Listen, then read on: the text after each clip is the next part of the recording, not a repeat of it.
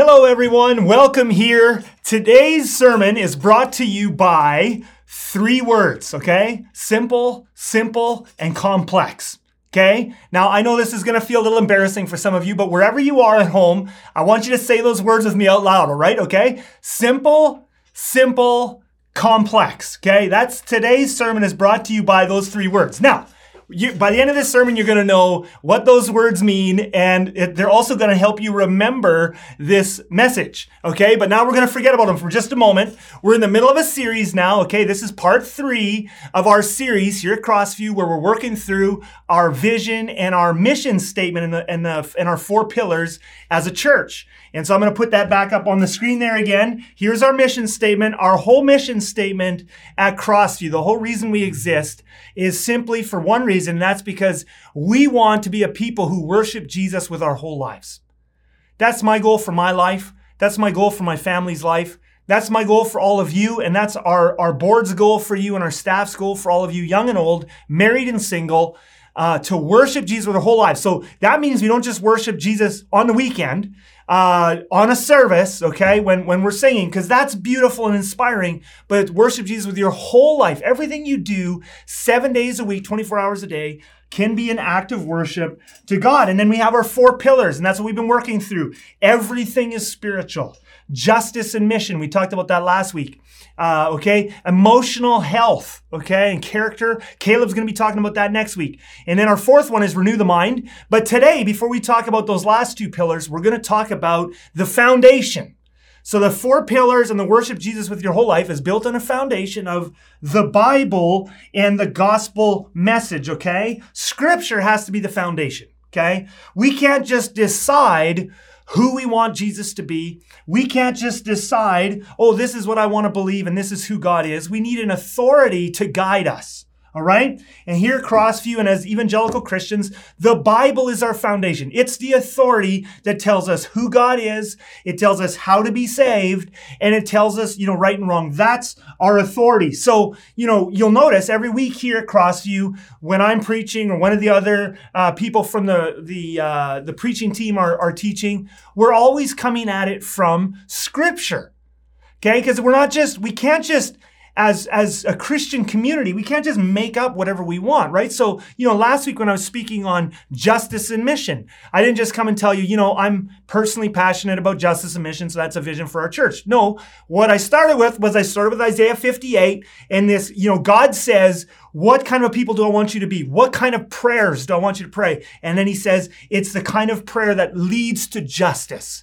And then we looked at the Good Samaritan parable, and we looked at, Jesus telling us who should we be doing justice to, okay? But all of it rooted in Scripture. So here at Crossview, we build our 4 pillars, we build our mission statement of worship Jesus with our whole life on the foundation of Scripture. Now, just because we're trying, and I put that word trying, to build our church on a foundation of Scripture here at Crossview, doesn't mean we get everything right, okay? So we have to have a lot of humility here.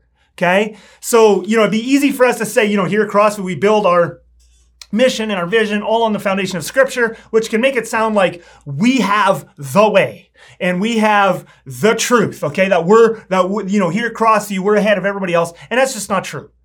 Fact of the matter is we have to have humility, and the Bible is a complex book. And there's many different ways of approaching it. There's many different ways and many different passages of interpreting it. If there weren't, there wouldn't be 45,000. So I looked this up on the World Christian Encyclopedia from Gordon Cromwell University in the States.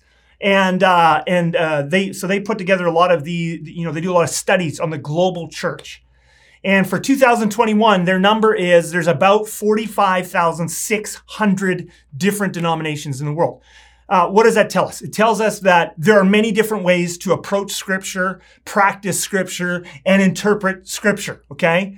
Another one of the stats they had there at the World Christian Encyclopedia is that as of right now, there are a little over 4 million different congregations. So why do I bring those numbers up? I bring those numbers up because when we talk about our foundation being Scripture, we still want to be humble. The Bible's a complicated book.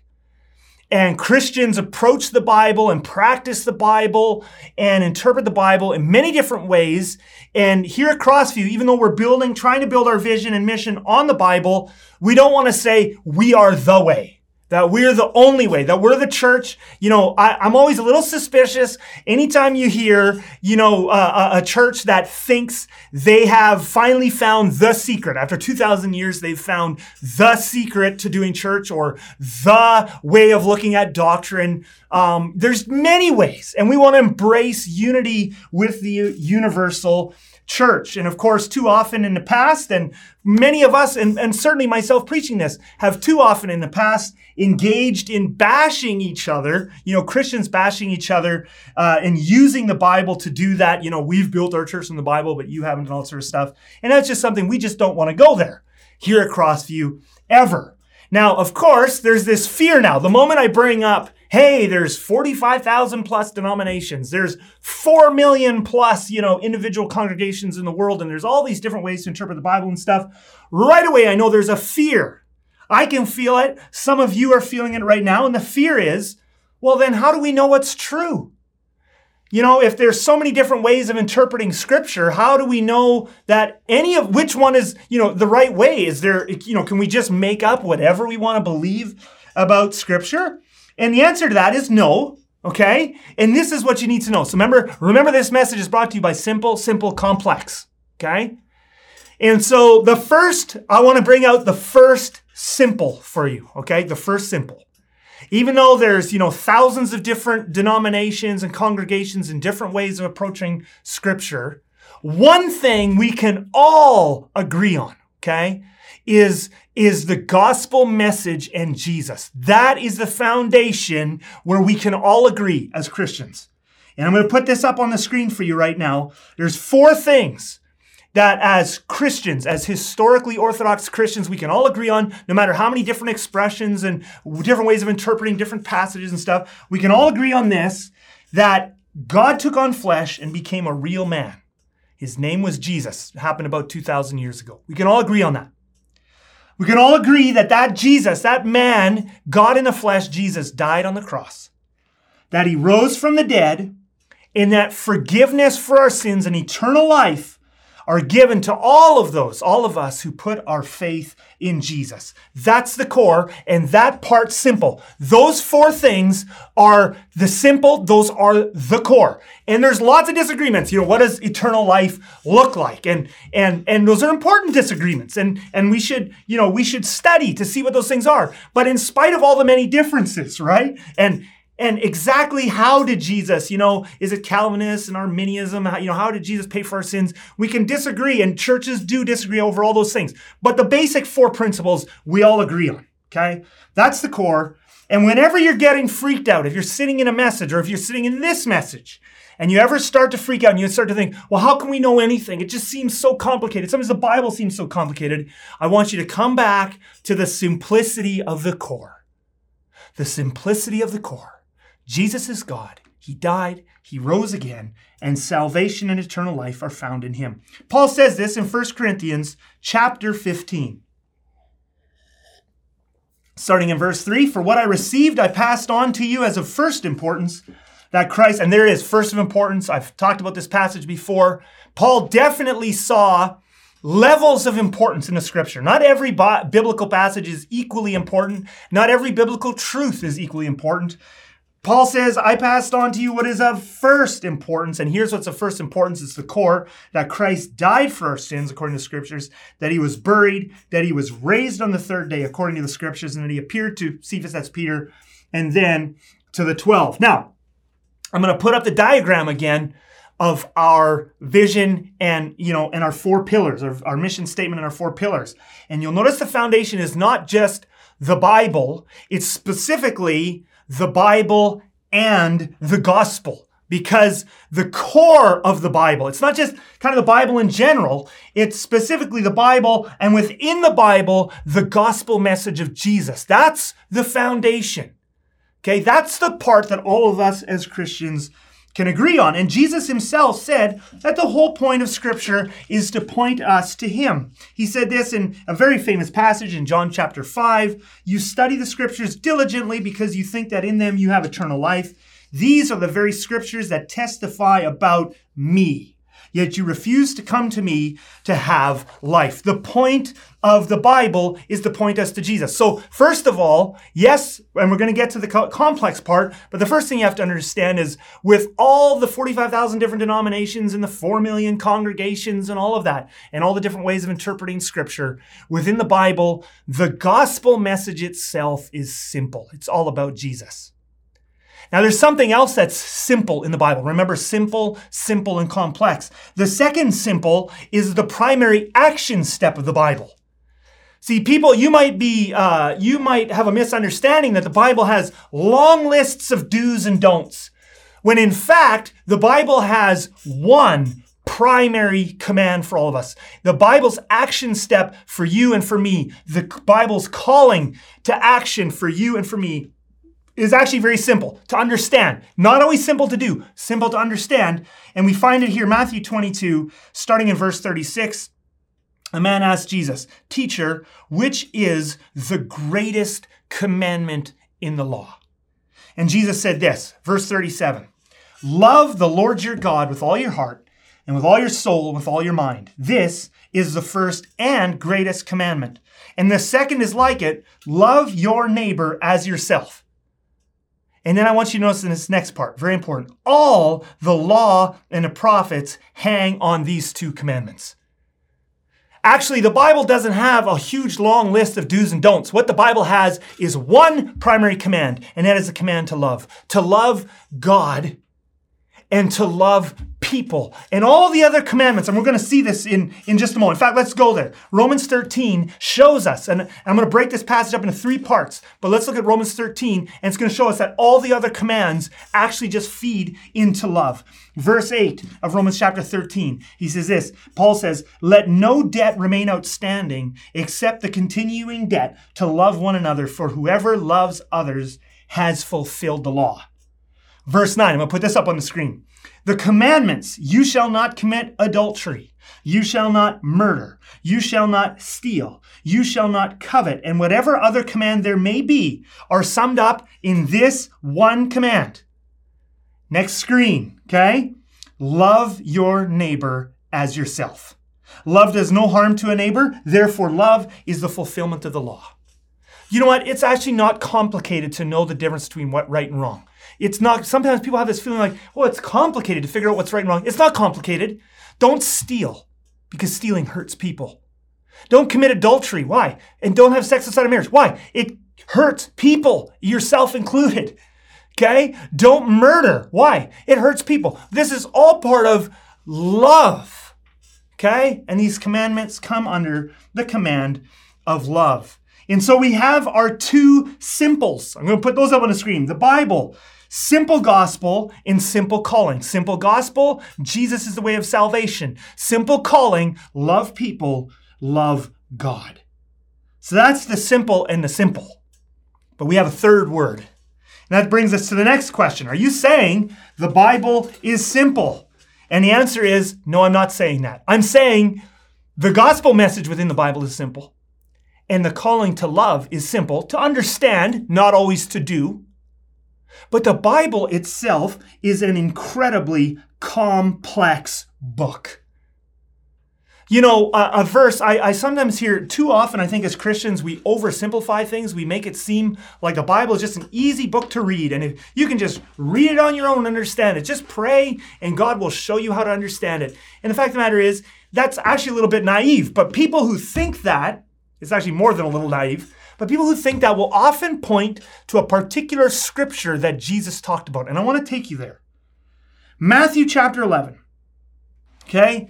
At that time, Jesus said, "I praise you, Father, Lord of heaven and earth, because you have hidden these things from the wise and learned and revealed them to little children." Now, this is where, too many preachers like myself and other preachers and pastors, we love to oversimplify things. We're trying to motivate people to read their Bible. So we say, see, the Bible's easy. Even a child can understand it. Now, I want you to tell you something right now. Jesus is not talking about the Bible when he says even a child can understand. And I know that to be true because there are so many. I'm not talking about one or two or three.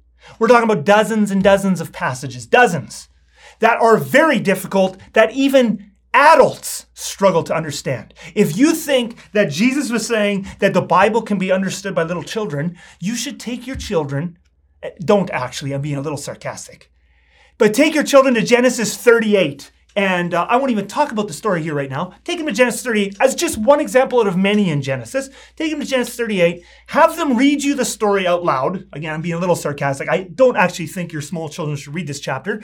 And see if they can explain it to you how you should apply that in your life today. Okay? Or how about Numbers 31 and the call to genocide but keep the virgins alive? That's another, that's a difficult passage to understand and to apply. Or how about Revelation 9 and these things with hair flying around and what are these things? And they're coming out of the abyss. Scholars for 2,000 years have argued about what that passage means. No child is going to be able to give you a very good explanation of that passage. And we could go on and on. Read Romans chapter 9 to 11 and Paul's dense theological arguments. I mean, the entire book of Romans is often like that. Or Revelation 18 to 19. Did you know that? And we could go on and on and on with, the entire book of Leviticus is difficult to understand. The prophets, Obadiah, read the book of Obadiah and go, okay, what is this? The Bible, when Jesus said even a child can understand it, he was not talking about the Bible. In fact, I want to show you in the Bible itself a passage of Scripture that says Scripture is hard to understand. Can I take you there? 2 Peter chapter 3, and this is the Apostle Peter talking about the Apostle Paul. And this is what he says. 2 Peter 3:16. This is Peter talking about Paul. So he, that's the Apostle Paul, writes the same way in all his letters, speaking in them of these matters. His letters contain some things. Now, Peter is being gracious there. Anybody who has tried to work their way through the book of Romans or, try to work your way through, some of Paul's dense theological arguments and some of the things in Corinthians even and stuff that Christians and churches have argued about for many, many years. Peter's being gracious when he says some. There's a lot. But anyway, he says some. His letters contain some things that are hard to understand. That is a Bible verse talking about other passages of the Bible and saying they're actually hard to understand, which ignorant and unstable people distort as they do the other scriptures to their own destruction. So, what on earth is Jesus talking about in Matthew 11 when he says, thank you, Father, that you've revealed this to children? He's talking about the simple part of the Bible, which is the gospel message. He's not talking about the whole Bible. He's talking about the gospel message within the Bible, that even a child can understand that Jesus is God's Son and that Jesus is the way of salvation and that the trust in Jesus is the hope for forgiveness of sins and eternal life. Even a child can grasp that. Even a child can discern in their heart by the power of the Holy Spirit that Jesus is the way, the truth, and the life. But there's so much more to the Bible than just the gospel message. So the gospel message is simple. The call to love is simple, but the Bible itself as a book is very complex, okay? Now, why is the Bible complex? Well, because first of all, it's not just one book, it's many books. It's over 60 books by, dozens of authors, written over a period of 1,500 years, the earliest of which was 2,000 years ago. So it's an ancient compilation of ancient books. You don't just pick up a 2,000-year-old Babylonian text and read it and understand it. You don't just pick up a 3,000-year Assyrian text and just sit down and read it and understand it. That's a totally different culture. So the writers of Scripture, their worldview was totally different than yours and mine. I'm gonna put a picture up on the screen right now. Here's a diagram, and we've talked about this before in some of our messages and stuff here at Crossview. But here's a diagram of how the writers of Scripture thought the universe looked. Okay? And you see that the earth is flat, and there's pillars going down in the earth, that there's water underneath. The sky is a hard dome, okay? And there's windows in the dome, and that's how God sends down water, because there's an ocean on top of the dome, which is why the sky is blue, and on and on and on. It's not that they were stupid. The writers of Scripture and the ancient people were not stupid. They just didn't have modern technology or modern understanding. It's taken us thousands of years as a human race to progress to this understanding. They had no concept of an Earth that was a sphere or a solar system or galaxies or how the universe actually is.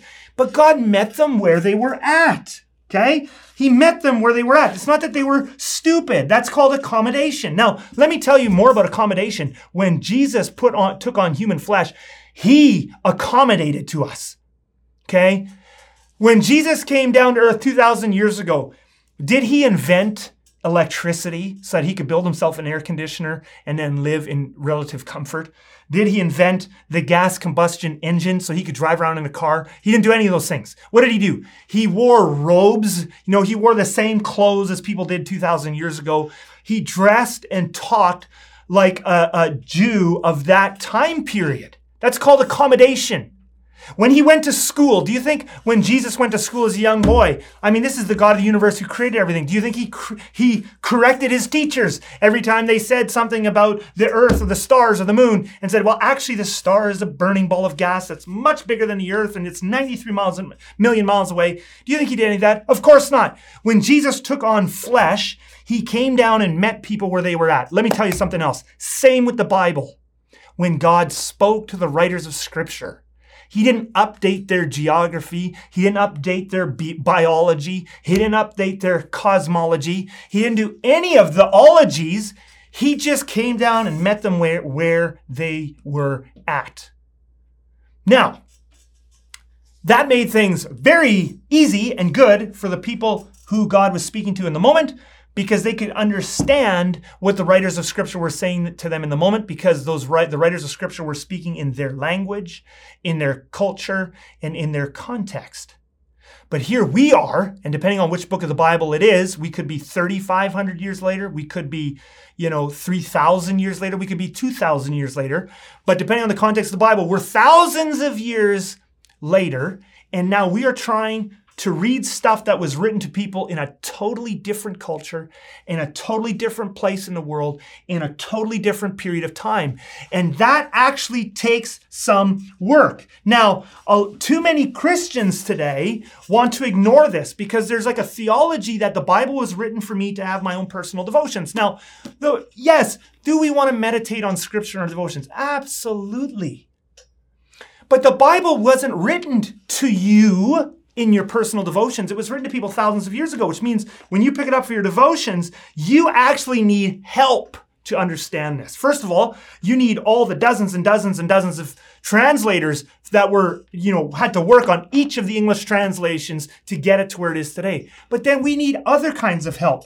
But there's this philosophy that some Christians have that, no, God did not intend it that way. God intended this book to be easy for me to read and understand by myself, apart from any help from anywhere else. And so I just need to read the book in English, and whatever the most obvious literal interpretation of that passage is, that's just the easy understanding. That's what God meant it to say. And a lot of Christians have this philosophy of the Bible, and the only problem with it is it's just not true.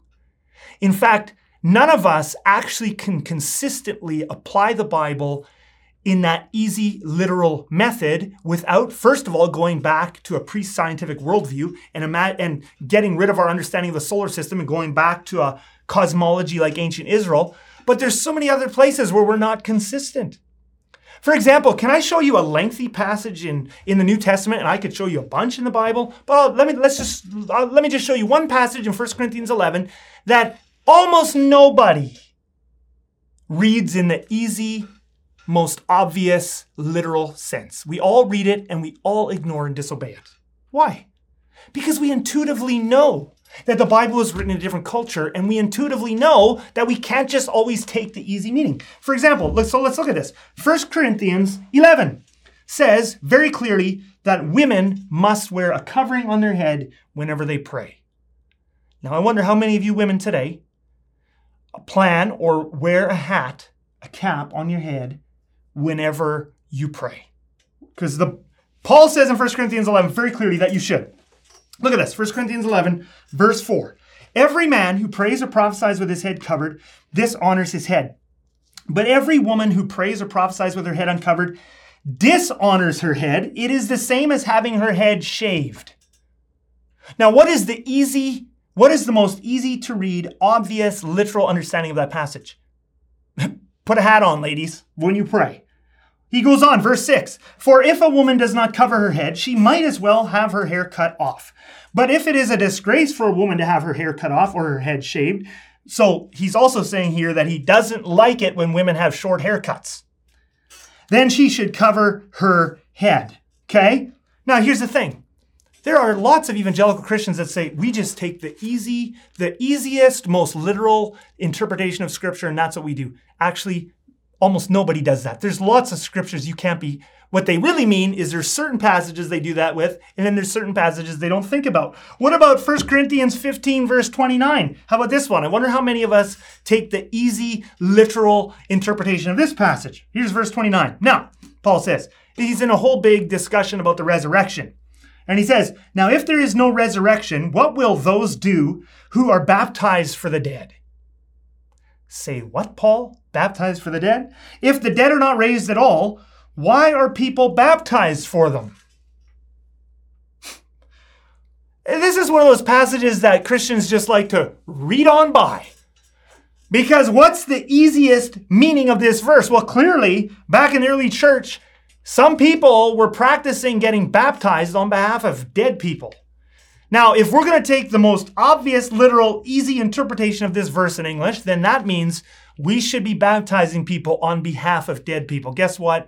We are not planning to do that, Crossview. I've never been at a church that does that, and I think that would just be plain weird. Now, why do we absolutely ignore and disobey passages like 1 Corinthians 11 and 1 Corinthians 15? And I could mention a bunch more, including one of the 10 commandments, that's the Sabbath, which is meant to be on a Saturday, and almost no Christians obey it, okay? But we could get into a whole thing on the Old Testament laws too. But there are good reasons why we don't follow these passages. The reason we don't, and we're not going to specifically get into 1 Corinthians 11 or 15 today, I just am using them as examples, but the reason we don't apply those to our lives today is thanks to scholars. It's thanks to scholars who have done the work on the original languages and the original history and archaeology and culture.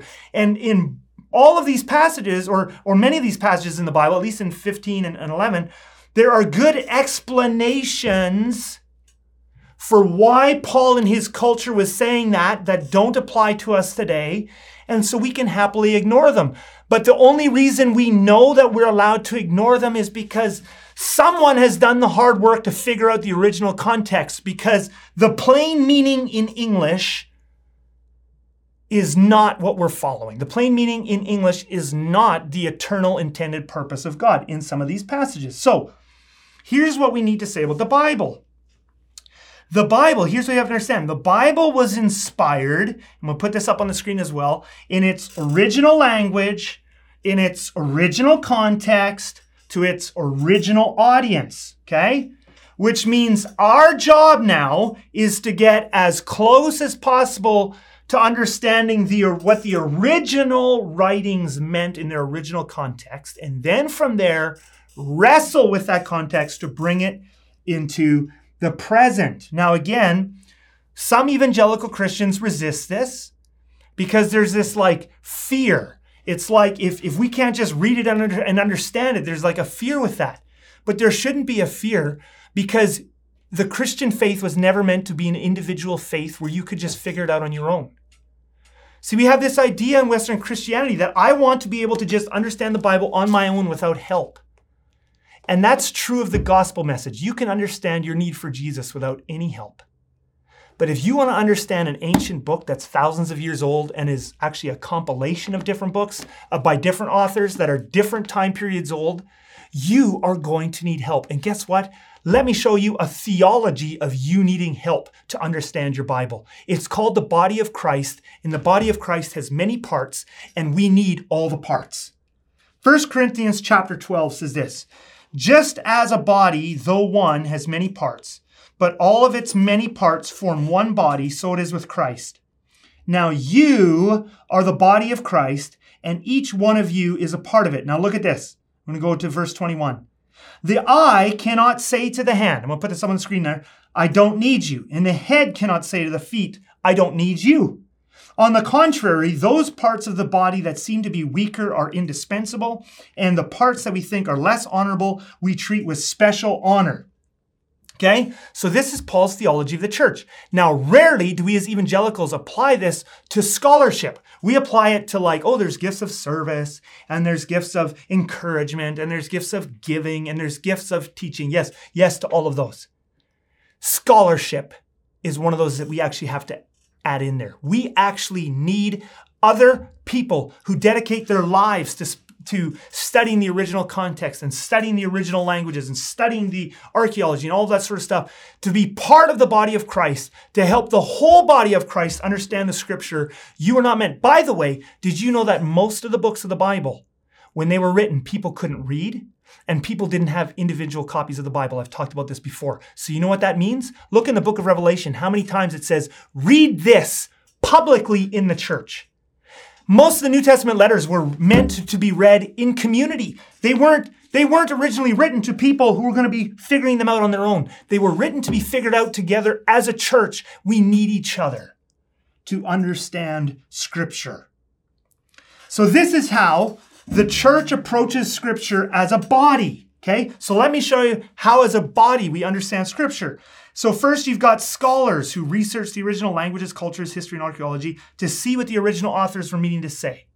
Then you have pastors and teachers and authors who take the work the scholars have done, or hopefully they do that. If they're doing their work faithfully, they're engaging with what the part of the body that is called scholarship is helping us to understand with the Bible. They engage with that and they preach it in local churches, or they write books for Christians to help us understand what the original intent was in ways that are understandable.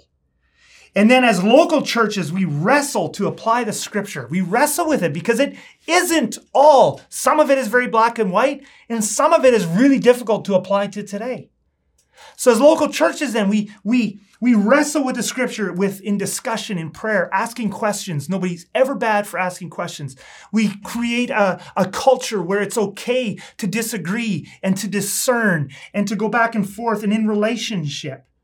And then lastly, at the bottom of that whole thing is individuals. As individuals then, as we're growing in the body and learning from the pastors and teachers who are learning from the scholars and then discussing it and loving each other, that now as individuals we can read the scripture devotionally and not get way off track on all kinds of weird things. Now, too many evangelical churches are ignoring number one. And when you ignore number one, when you ignore scholarship, let me tell you some of the downsides to that. Because you can have a lot of passion, you can have a lot of zeal, and all of those are good things. And certainly scholarship by itself doesn't make a good church, not even close. There's more to life than just understanding the Bible. But understanding the Bible has to be at the core of a church community. When you throw out number one, what can often happen is you get a version of Christianity that is not like the historical version. Historically, Christians have been very involved in science and philosophy and these sorts of things, intellectual pursuits. Christians have often been at the forefront of these things. But nowadays in fear, there are some elements of evangelical Christianity that have become almost anti-intellectual because of fear. It's like scholars have gotten labeled as liberals. And so now anything that sounds kind of like scholarly now is suspect. It's like, well, that's just liberal. They're just taking us away from the true faith. And what you end up with is a version of the faith that might be zealous and passionate, but it can often end up anti-science, anti-intellectual, anti-all kinds of things.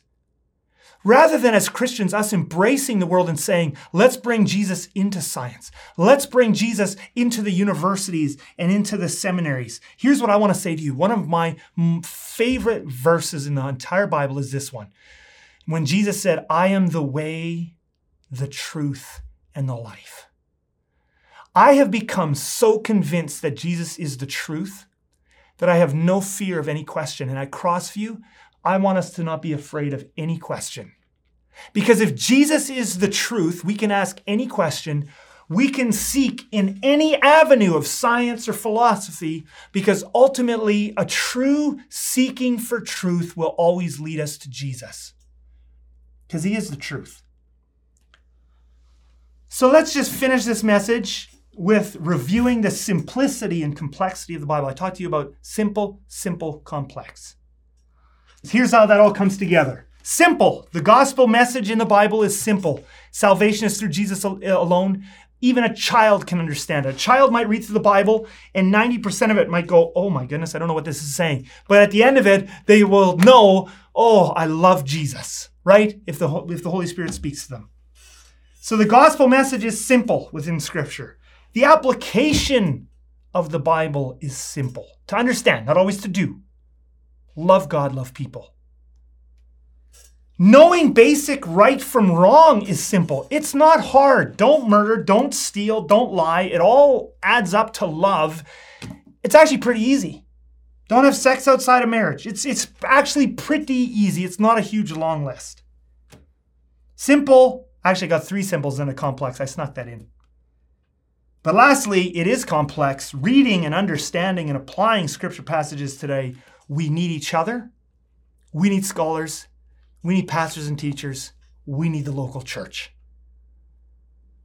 So I hope this has helped you in the sense of knowing your need for the church in terms of understanding scripture, knowing our vision at Crossview, which is we want to be founded humbly, lots of discussion, lots of room for disagreement, but we want to be founded as a church on a foundation of the Bible and the gospel. And when we say the Bible, we're talking about having teaching and preaching and discipleship that tries to connect with the best scholarship available. So we're actually getting true to the real original context and then bring that in to today, into the 21st century, for us to live and apply in a world so that everything is spiritual and where we're on mission and fighting for justice for the oppressed and the weak. Let's pray. Holy Spirit, as a church, would you guide us into truth? Would you help us to truly build Crossview on a foundation of Scripture, a healthy, wholesome, intelligent, and gracious foundation of Scripture that causes us to love you and love people more? And we pray these things in your name. Amen.